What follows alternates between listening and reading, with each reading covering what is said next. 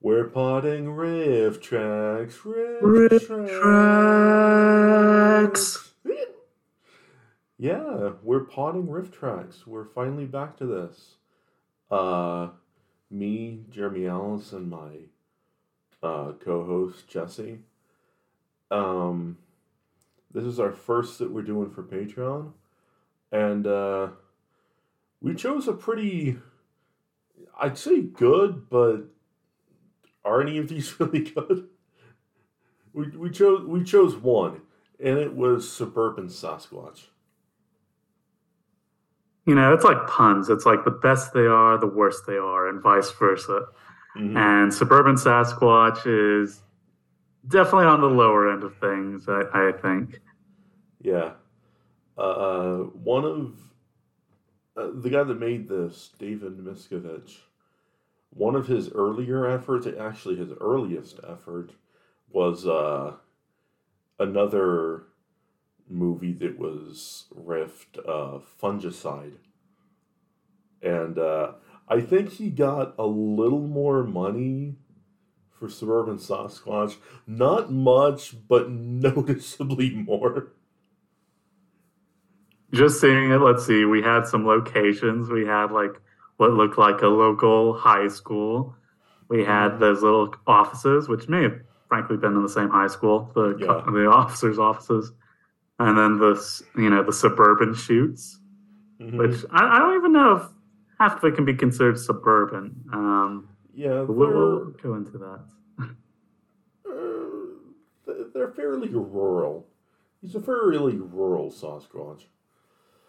Um, as always, I'm going to look at the uh, trivia page for this. Let's see what it says. The mumbles and growls of the Sasquatch were provided by director David Waskovich himself. Okay. Congratulations. Congratulations. Those were very interesting growls and grunts. I think at one point they said he sounded like an Atari or some ancient gaming system. Yeah. The movie was filmed at a high school, as shown by Called it. as shown by football practice happening outside the main character's quote unquote office. I missed that. I did miss that detail. See, Neil Hope, who played Wheels and Degrassi in the Degrassi series, had a brief uncredited role. It was his last role before he succumbed to diabetes and alcoholism. That's actually kind of sad. Yeah, that is. Let's see, budget constraints forced the director to shoot the entire film in daylight, as shooting at night would have been more expensive. Although he could have done what a lot of Riff Tracks movies do, day for night, Hmm. blue tint on the camera, that's all you need.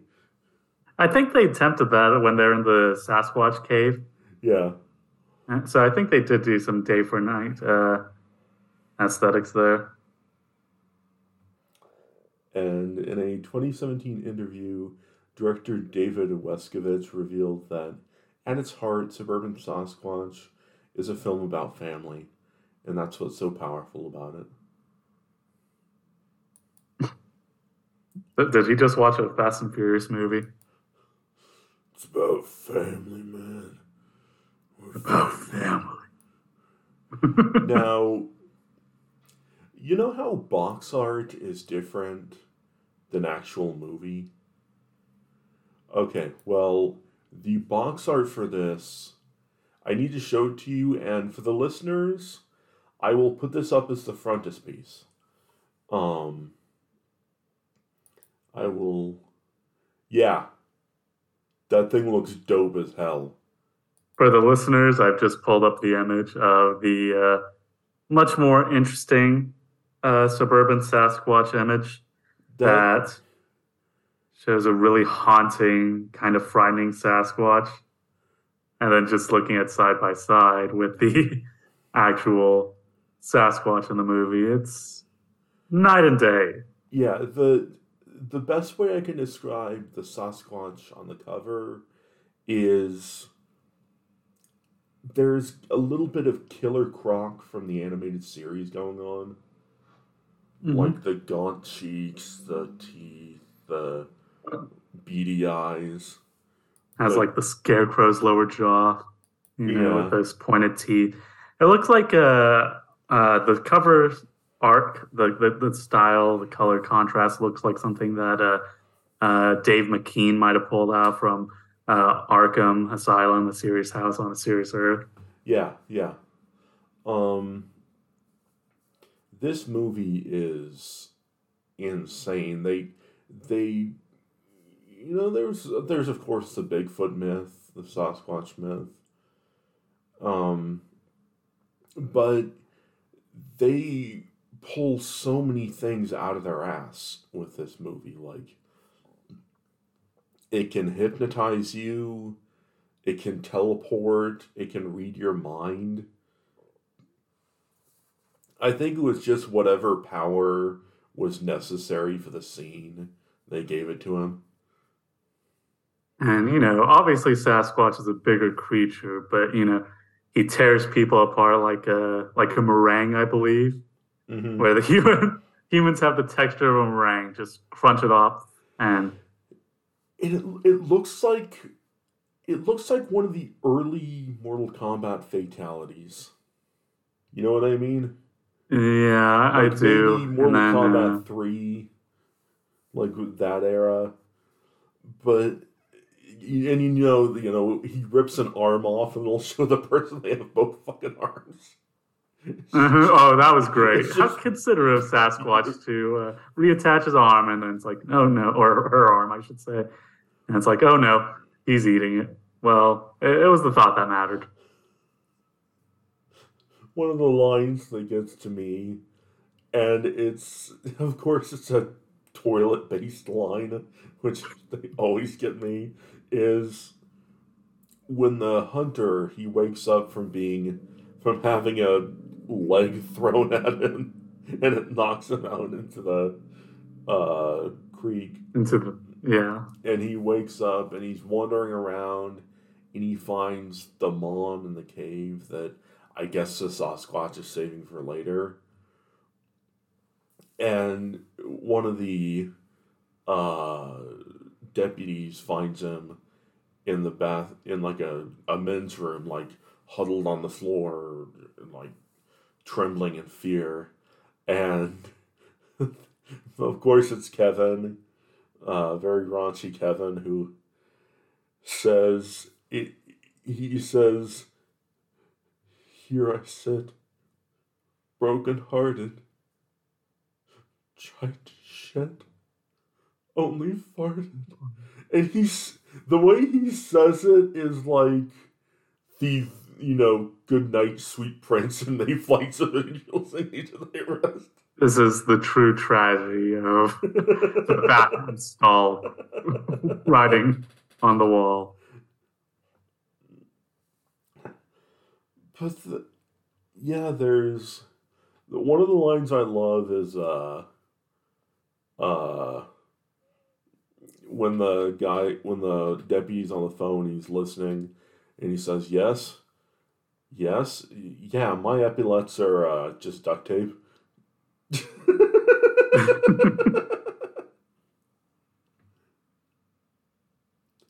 Although I'm being a bit inconsiderate to the listeners, I should tell them what it's about. When a giant bloodthirsty anthropoid goes on a killing spree in a sprawling suburban park area, it's up to a couple of rangers, a reporter, and a mystical Native American warrior to try to stop it. Now, the mystic Native American warrior, I don't know if she was actually a Native American actor. Probably not. But the thing that stuck out to me is her elder in the tribe. And he has poorly dyed white hair, and his face is very plump and a bit craggy. So all I could think of while looking at him was if Paul Sorvino put shampoo in his hair and didn't wash it out. And any reminder of the late, great Paul Sorvino is welcome to me, because that just reminds me of Rebo the Genetic Opera, which is, I am a simp for that movie. So for me, just when watching this Native woman, I was just thinking, this is the worst version of Prey.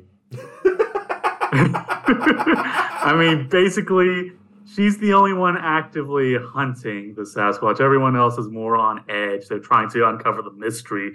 We've got the lead character who's just trying to earn his Pulitzer and report on Sasquatch. We've got the big old hams of cops just trying to uncover what's going on. She's the only one actively hunting this mysterious, teleporting, vanishing creature.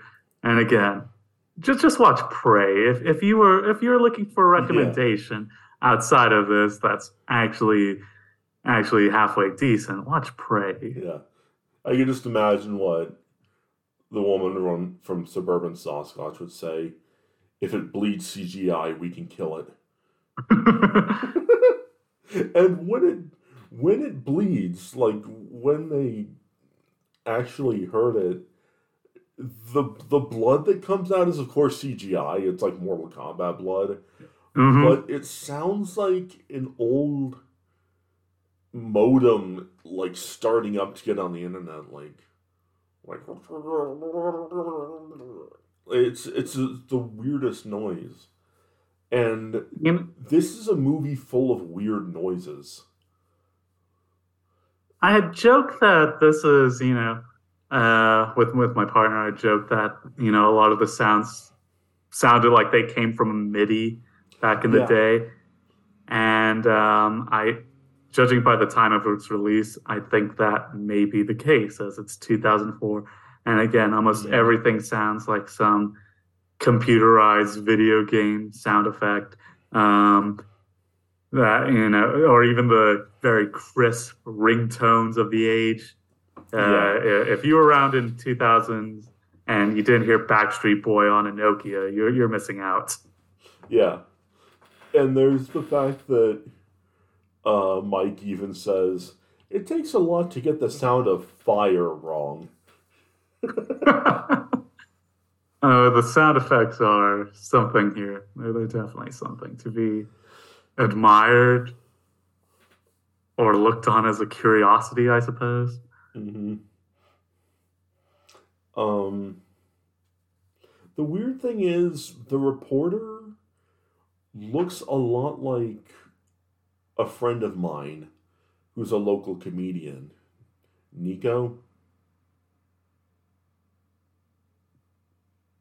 Not too familiar with him.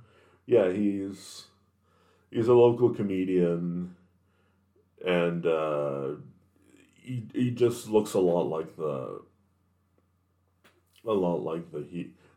hero. I'm bandying about the word hero a lot. The guy that stands next to the character who does the most damage to the Sasquatch. The protagonist? Question mark? Let's go with that. Yeah, protagonist. That's probably the most dignified we can give him. And then let's see. I don't think I had too much to say about the protagonist. As I think the most interesting part of this movie is by far the Native woman and Sasquatch himself. Mm-hmm. Anytime Sasquatch appears, it's a delight. And when this movie came out, they'd had a little Patreon, I believe, where they showcased what they were watching, and my partner and I jumped on it, and then I sent them as a little Valentine's Day image, an image of the Suburban Sasquatch, but with its teats censored with the Rifftrax logo.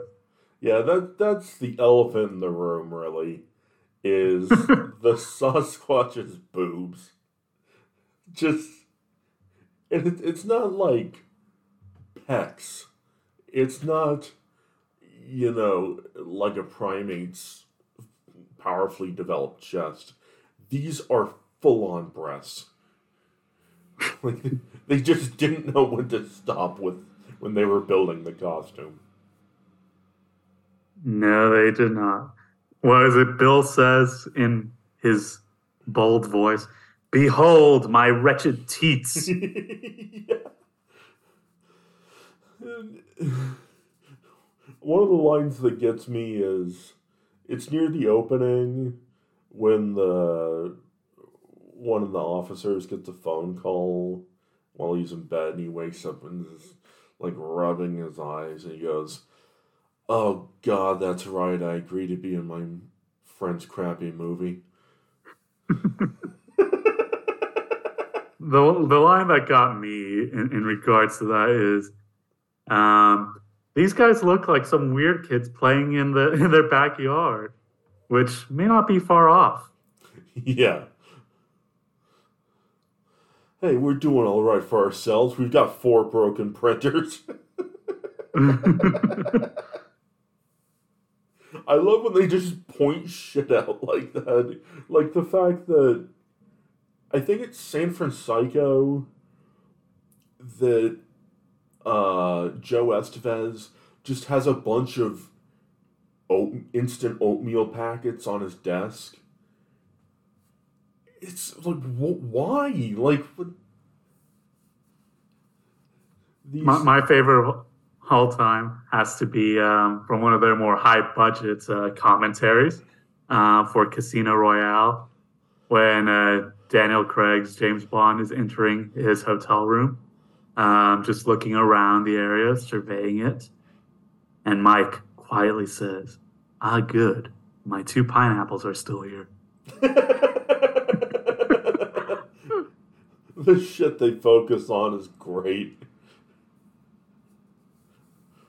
So yeah, and then just I was almost surprised that I didn't catch a reference to the football players playing in the background, but that didn't stop them from saying the hard-boiled high school band teachers, and the fields they were at seemed very well maintained. So I'm assuming they were just like in the back area of the school whenever suburban Sasquatch is on the hunt.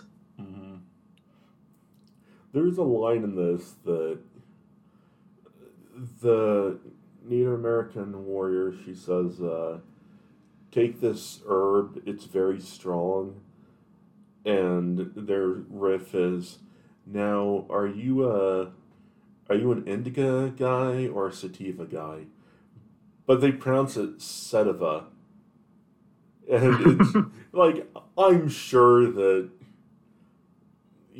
Mike, Kevin, and Bill, and even Connor and Sean, like the writers, aren't big stoners. But it's like sativa, sativa. It's a long line of words that are just mispronounced in Rifftrax and MST, like how they say Quentin Tarantino instead of Tarantino. And something that people on the message boards talk about is prequel. Mike's weird pronunciation of prequel. Yes. Which, I don't know if it's a Midwestern thing. I'm guessing it is, just because all of them have spent so much time there. They've picked it up. I'm always amused whenever they do their exaggerated Midwestern voice. But, even when they do that, they do revert, and you do hear some much more milder They don't go hard as hard as they do when they're really putting it on thick. But it's clear that some of their pronunciations are Midwestern, and I don't know, they have a certain charm to it.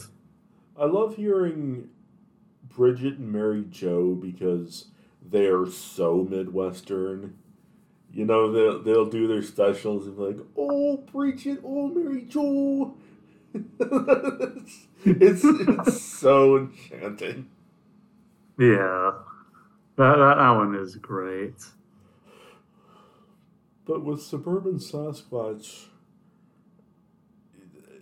this is one of those movies, like, and we're gonna get to these movies eventually, but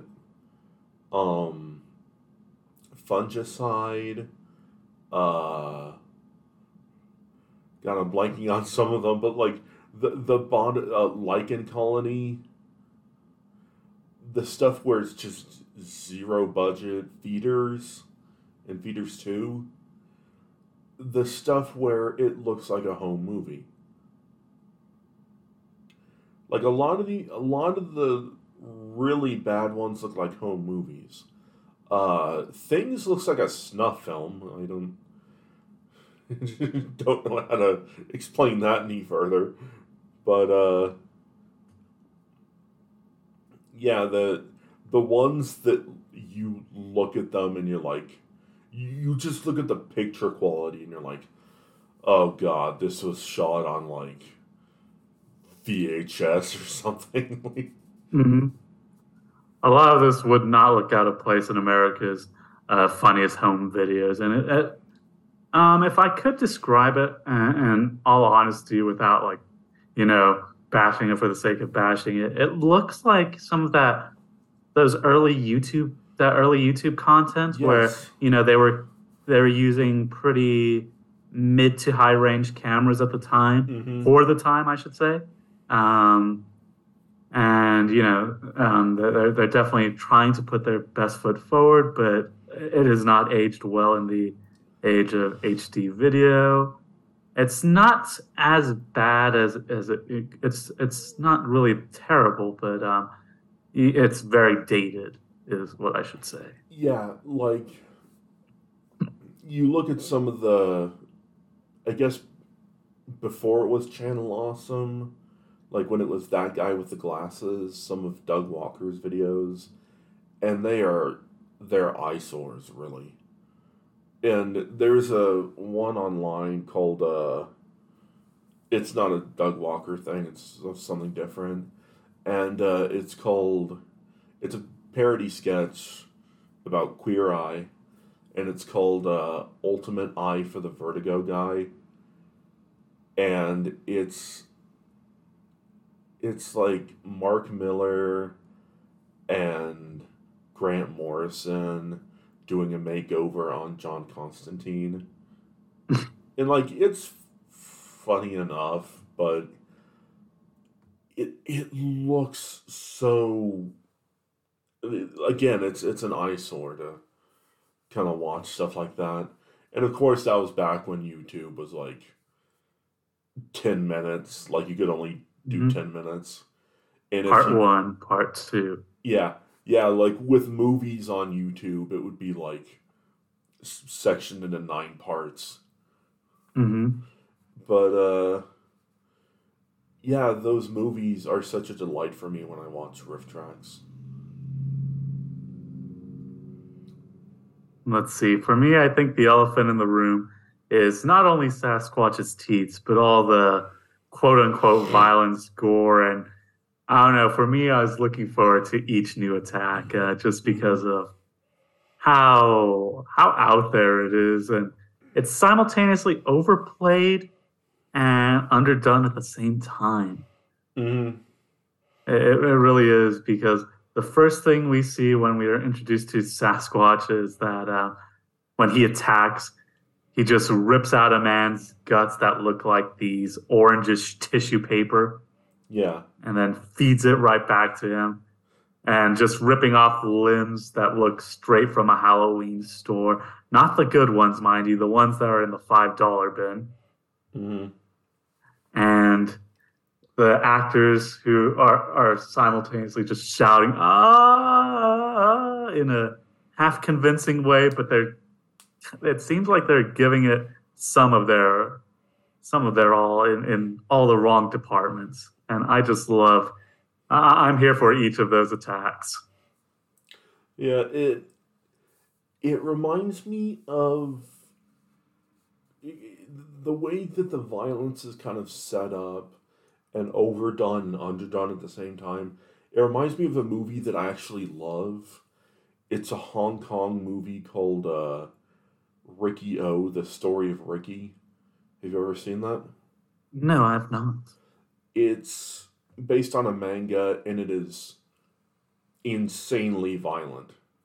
But it's violent in a way of like, oh, I'm gonna punch your head off, and then it cuts to him punching like a wax dummy filled with, organ meat and punching that head off. It's that kind of stuff where it's like you're really trying to sell this, but it's still a wax dummy filled with organ meat.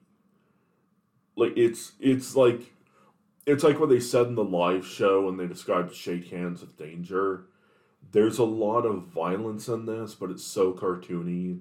There's no way you could be bothered by it. Hmm. And My favorite, yeah, my favorite part is when they get the dog. That he's calling. They're calling out for the dog, and Kevin just says Muffy from PBS's Arthur. That made me laugh. And then the dog goes up to Sasquatch. It's a real dog. It's clearly a real dog, and it's picked up by Sasquatch. And then in the next shot, you see is a very visible plushie being held together by Velcro with some pre-dyed blood in the center. And yeah, then Sasquatch just savagely rips it up. Well, as savagely as you can rip apart Velcro, yeah. rips it apart in front of the distraught owner's eyes. And yeah, that was just my favorite transition. It just reminds me of some of the hokier effect from, like, let's say, some of the blaxploitation movies. Hmm. I just that's what I thought of, and this is the only movie that I've known that has killed a dog, and I have just been absolutely in stitches. Probably as much as that dog. It wasn't stitches, but that's one of the sacred rules. You don't kill the dog, and if you do, it's for great dramatic effect. And in this one, yeah, I think they had that intention, but it did not come off with any sort of gravitas. Yeah, the special effects, it's not exactly Tom Savini with the gore. you know?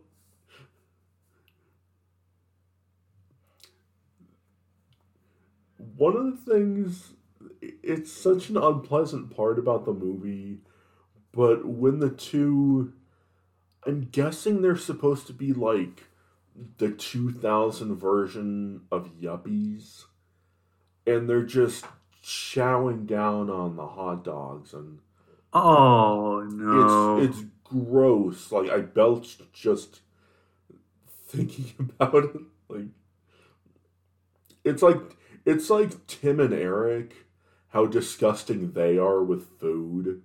How they'll just like Hmm.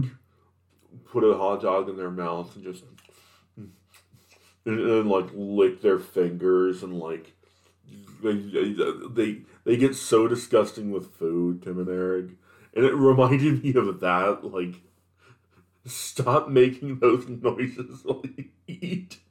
It's so awful.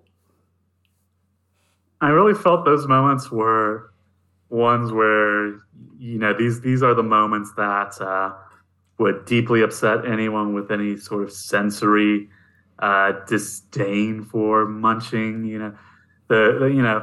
People have that irk where someone chews gum too loudly, Mm-hmm. and then this person's chewing with their mouth open, just making for a visually uncomfortable experience. And it's supposed to show like some.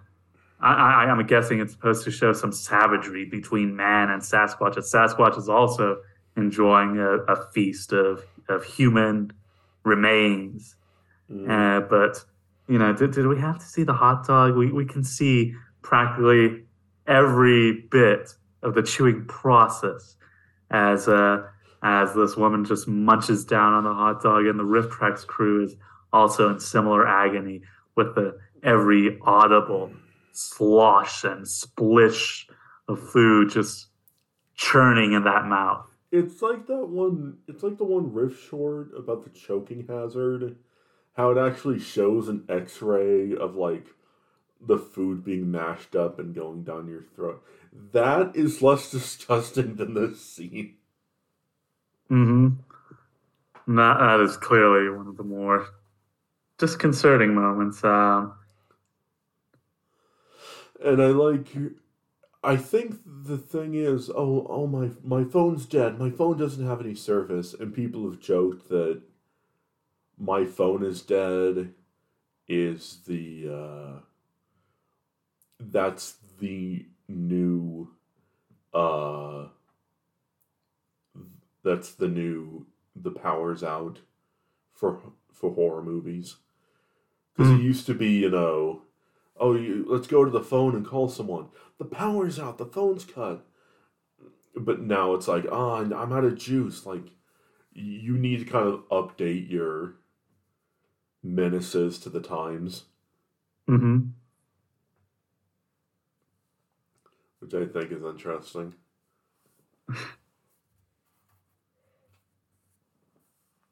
Let's see. I'm just looking at my notes here in terms of just following that scene when she's just munching away on that hot dog.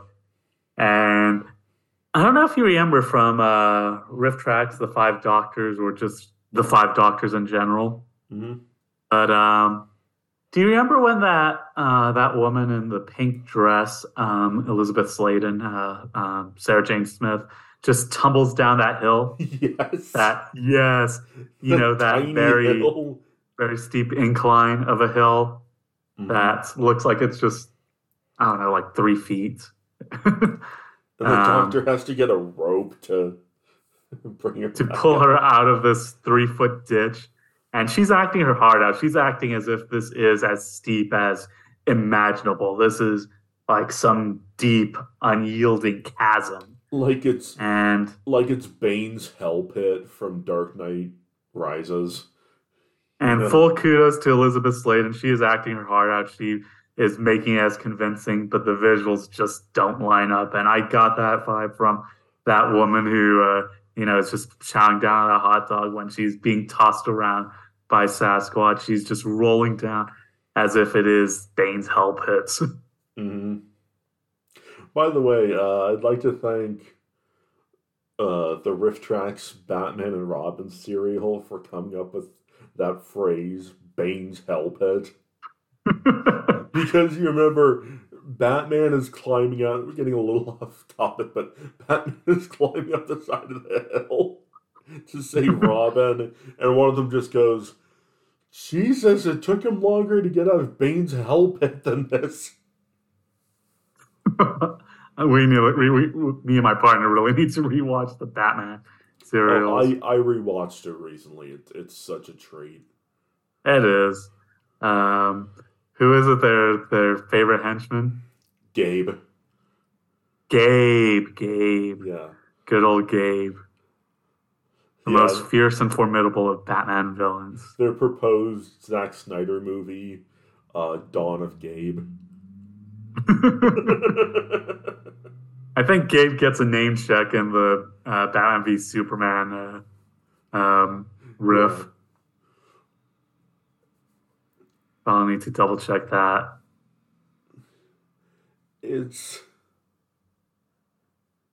It seems like we're striving for stuff to talk about in the movie, and that's because there's a lot of nothing. It's one of those movies where a lot happens, but nothing really happens. You Nothing know, but sound and fury signifying nothing. Sound and Fury. It really is just like Sasquatch rips people apart. Native American lady goes after him. Journalist goes after her.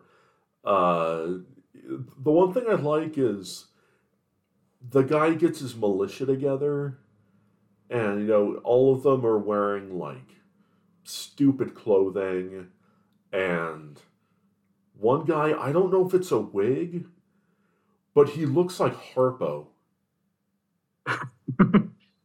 So there's just a scene of Harpo getting his head ripped off. Yeah, that militia, they had some really good riffs on that, where they were talking about, oh, the chubby guy in America hat. I'm sure nothing bad will happen to him. They called them They said, oh well, this is what a Joe Rogan podcast must look like.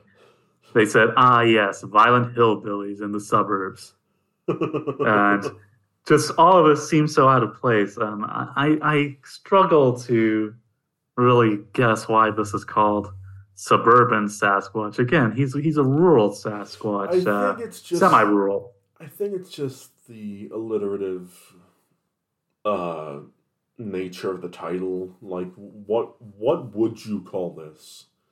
Like you could call it like Sasquatch comes to town or some crap like that. But that that'd be stupid, but it'd make more sense than suburban Sasquatch. And I think it feels like the most suburban it feels is like those houses at the end of the block that around that undeveloped area where it's completely just full of green and stuff. That's probably the most suburban, and those aren't too common. They're there, but they're not too common in the suburb. When when I said Sasquatch comes to town, that my immediate train of thought was Sasquatch in the Hood. Like Oh if this no. had no, if this had been popular in the '90s, they would have made Sasquatch in the Hood, and he would have had to fight the Digital Underground. Like he would have had to fight Shock G and Bobby Digital and all these other guys. And it would have Just been tell me, just tell me that Sasquatch would not rap. Sasquatch would rap. Damn it. He'd That's all I rap. have to say. He'd Damn it. rap. He'd rap, and if Snoop Dogg was in it, he'd get high. Now that part I don't object to. That part I'm pretty open to. So Do you think Sasquatch is an indica guy or a sativa guy? I'm not too sure. What do you think? Um, I would say uh indica because he's had a long day of just uh he's had a long day of just tearing people apart and not really eating them and like teleporting from here to there. He just wants to go back to his cave, get some Funyuns, and watch Robot Chicken. Now, I would say, that's how, I'd probably feel after a long day, but I don't know. I don't think he's on either of those. I think he's on the hard stuff that the guy behind 7-Eleven's on. That's what he's on. I mean, he's just ripping people left and right. He's not even thinking straight. Robot Chicken and Munchies are not really on his mind. He's just like, give me that good stuff. So he's on hard stuff. And just look at his teeth. Yeah. Look at his hygiene. He is not. He is not on anything that would relax. He is not on any depressant. He's on pure stimulants. Yeah. I am the one who knocks. It'd have to be that pure for his rage. Mm. So I noticed that there is. It seems like they're trying to do a bit of a backstory with everyone having some history with Sasquatch. And my favorite are just the absolute blank meat slabs of cops. Just Yeah. one of them remembers that his wife was taken away by Sasquatch, and just such a weird flashback. He just punches him like a ham, and that's the sound effect he uses anytime Yeah. Sasquatch hits anyone. It's just punching a ham. The ham. It reminds me of in the old. I think it's Cave Dwellers. It reminds me of Joel teaching the bots the Foley artistry. Like when he gets the two stakes and slaps them together, and it Mhm. sounds like a punch. That's exactly what Sasquatch is doing with his punches. Let's see. I'm just looking at some of my other notes to actually draw this conversation to the movie. I like the talk when babies fight. That's what was in that flashback where we see this bald headed guy just kind of almost slap fighting Sasquatch. Yeah. And then I also love that in true suburban fashion, I have to give credit. The mom just trying to shoo Sasquatch away with the Yeah. broom, Yeah. very half-heartedly. It's like it reminds Uh, me of that story of Samantha Bee talked about it in her book, but when she was camping, and this is Canadian territory because she's from Canada, um, a bear got near them, and her mom stood up to the bear and just, as Samantha Bee puts it, she lobbed a bunch of G-rated curse words at her. It's like, now listen, you big fella, you big dummy. You're gonna go to he double hockey sticks if you think you're gonna mess with my family. So why don't you skedaddle with the paddle? Why don't you go now? And Samantha Bee said, I think the bear was just so confused. It walked off. Gosh darn it! Of course, it would be confused. But yeah, that was probably the most suburban thing in this entire movie. Just seeing that mom try and fend off Sasquatch. Yeah.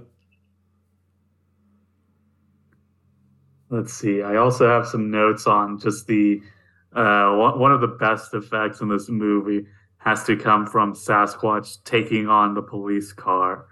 If Mm-hmm. you remember that sequence where Sasquatch goes up to it, and at first I'm thinking he's doing an Adam Sandler and Eight Crazy Nights thing with the car, but no, he's lifting it, and then it compresses this image, this almost Getty's images type photo Yeah. manipulation where it just squashes like an accordion as he lifts it up, and then it just goes back to being full size. It is something that again would probably be cutting edge for early YouTube days, but I love they how. they Oh, go ahead. they offer it with such sincerity, I think. Mm.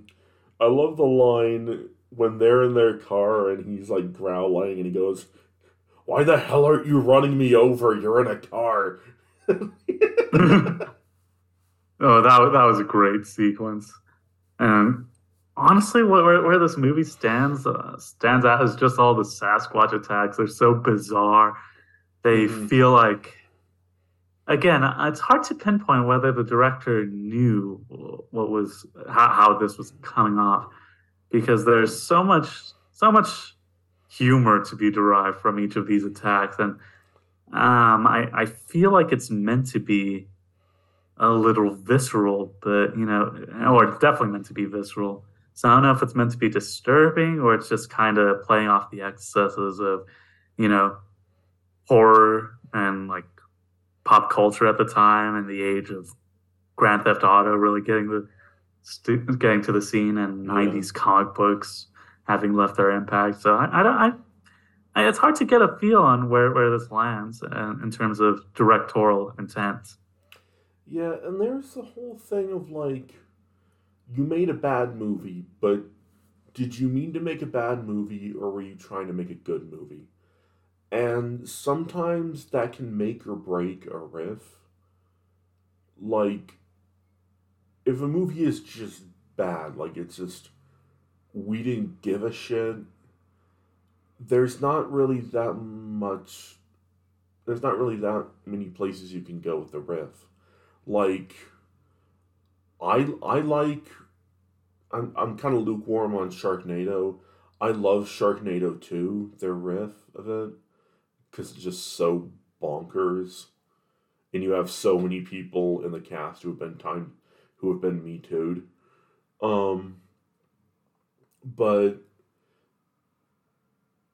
my brother, he said, like, those don't do anything for me, because it's like, hey, guess what? We suck. Yeah, I know. You don't have to tell me for an hour and a half.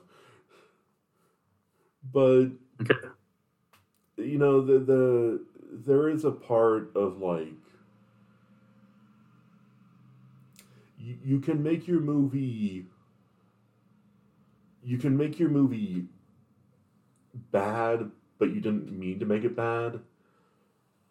Making it fun is okay. Making it a fun movie is okay. If you're trying to make it purposefully bad, then it just crumbles apart.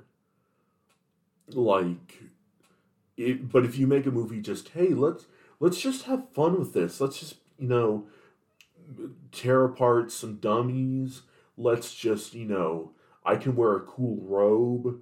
Like, those movies are better for riffing than, hey, don't we suck? Like, those types of movies. Mm-hmm. And I think this is one of those let's just have fun movies. Mm-hmm.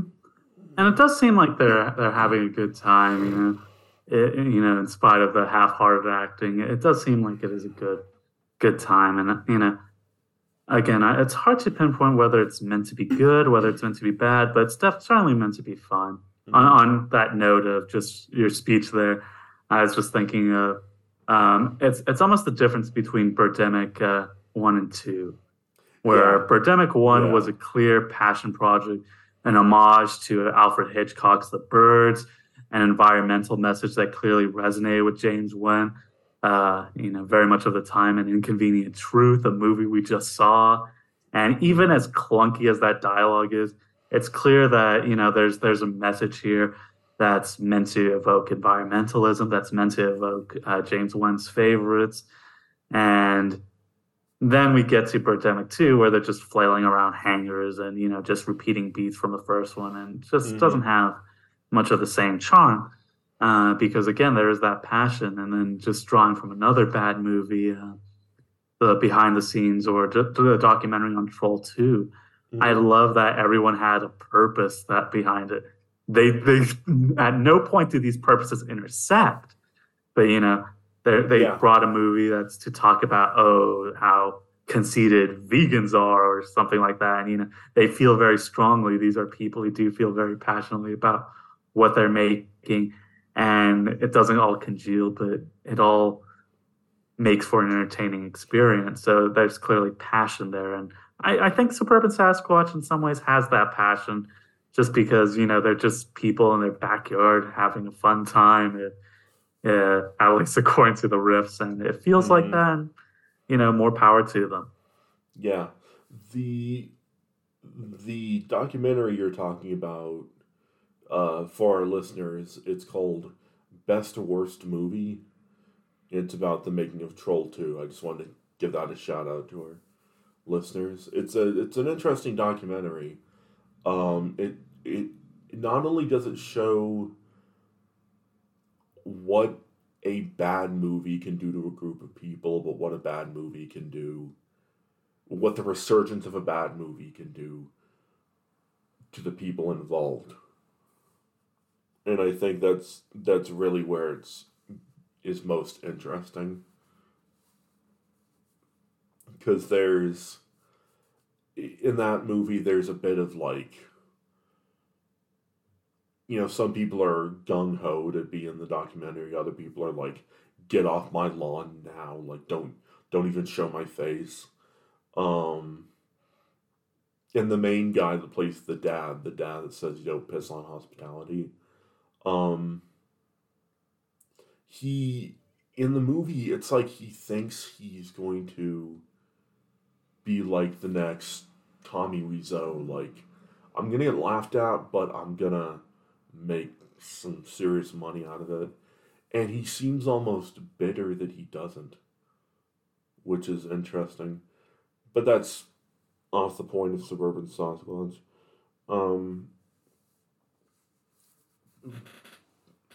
But yeah, again, like when you're having a fun time, it permeates. Like you can tell when movies were fun to make. Like when if you just watch them. And this seemed like a day out, a few days out for just a bunch of friends. So, more power to them if it means a good riff, even more power to them. Mm-hmm.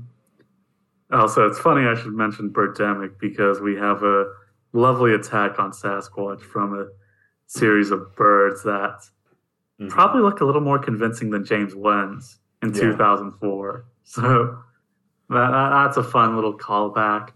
And again, these people are really just having fun. I don't think they're meant to impress anyone. I mean it in the best possible way when this feels like early YouTube. These aren't people who are masters of their craft. They're not trying to produce a Citizen Kane. They're just out for a fun weekend, fishing in the creek, getting beat up by Sasquatch, going to some cave, having some beers probably. Definitely that group that was the Joe Rogan podcast group, as I'll now forever refer to them. Mm-hmm. And so it's just again, there's a sincerity there. It may not have been sincere in that they're trying to create high drama, but it's sincere in that they're just having fun. Yeah, it kind of reminds me of some of the feature-length movies that Channel Awesome made, like Doug Walker, like Knights of Badass. Was it Knights of Badassdom or it was Suburban Knights? I think it was called. I think Suburban Knights sounds right. Suburban Knights, Kick Assia, and To Boldly Flee.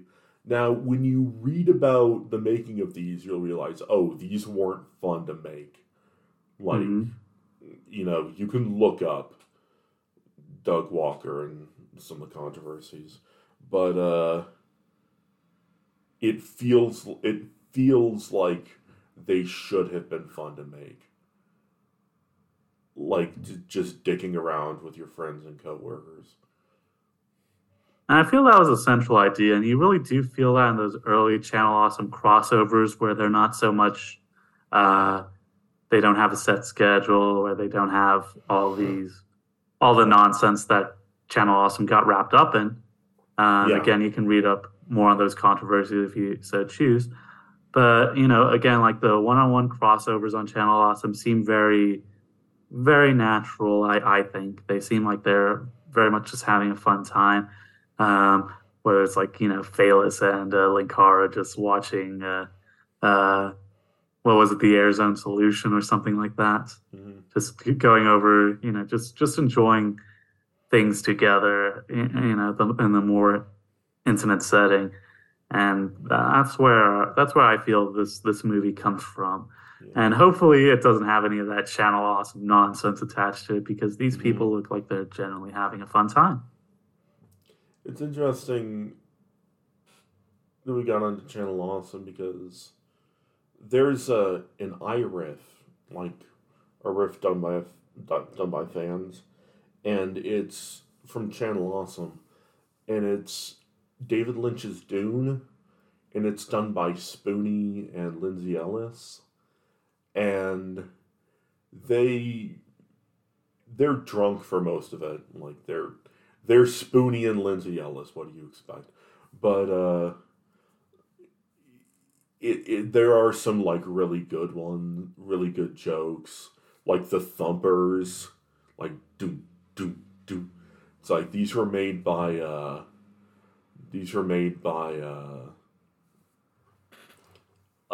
Getty of House Prime, and they say, "Oh, it looks like it was made by Lady of House Gaga." And when they're thumping, it's just doom doom doom ra ra Roma. There's just some good stuff, but yeah, this seems like a fun thing, a genuinely fun thing that a bunch of people did, and it's it goes back to the whole thing of like 99% of people who get riffed on whatever whatever the riffing is, Film Crew, Cinematic Titanic, Rifftrax, Mads are Back, Movie Joe, MST, whatever you're being riffed on, usually people love it.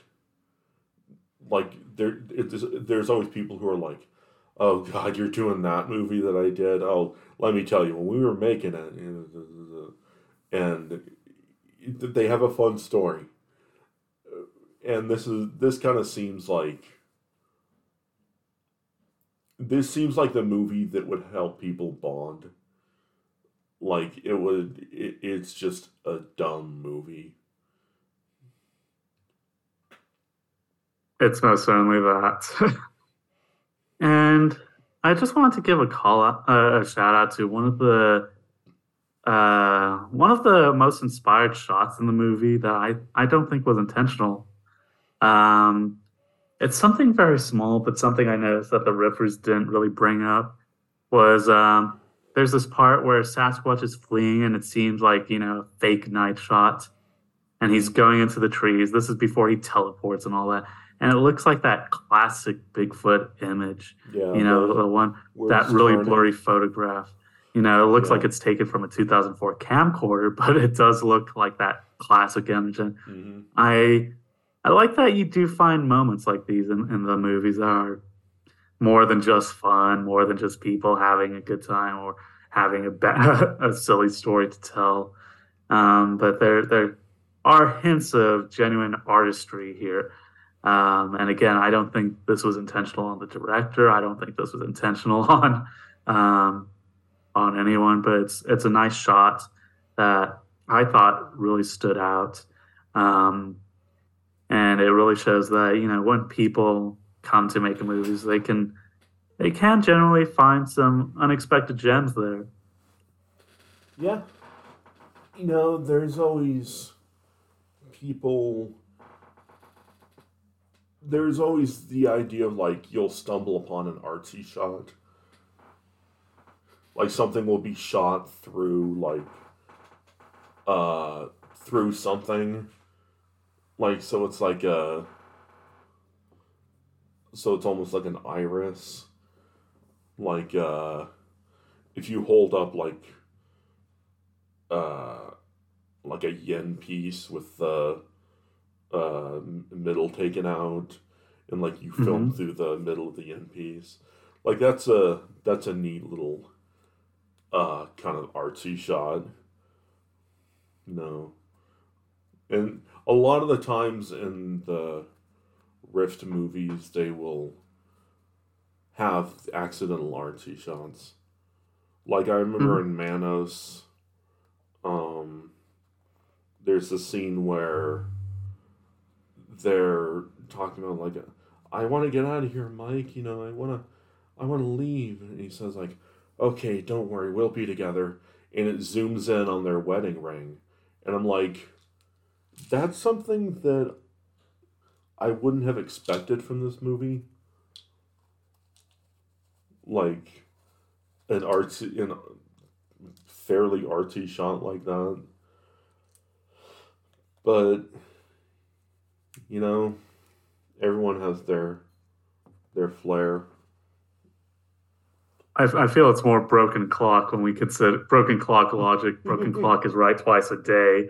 Um, when we consider some of the other shots in Suburban Sasquatch with, like, let's say, the totally convincing scope that they're hunting Sasquatch through, Oh yeah, as the riffers call it.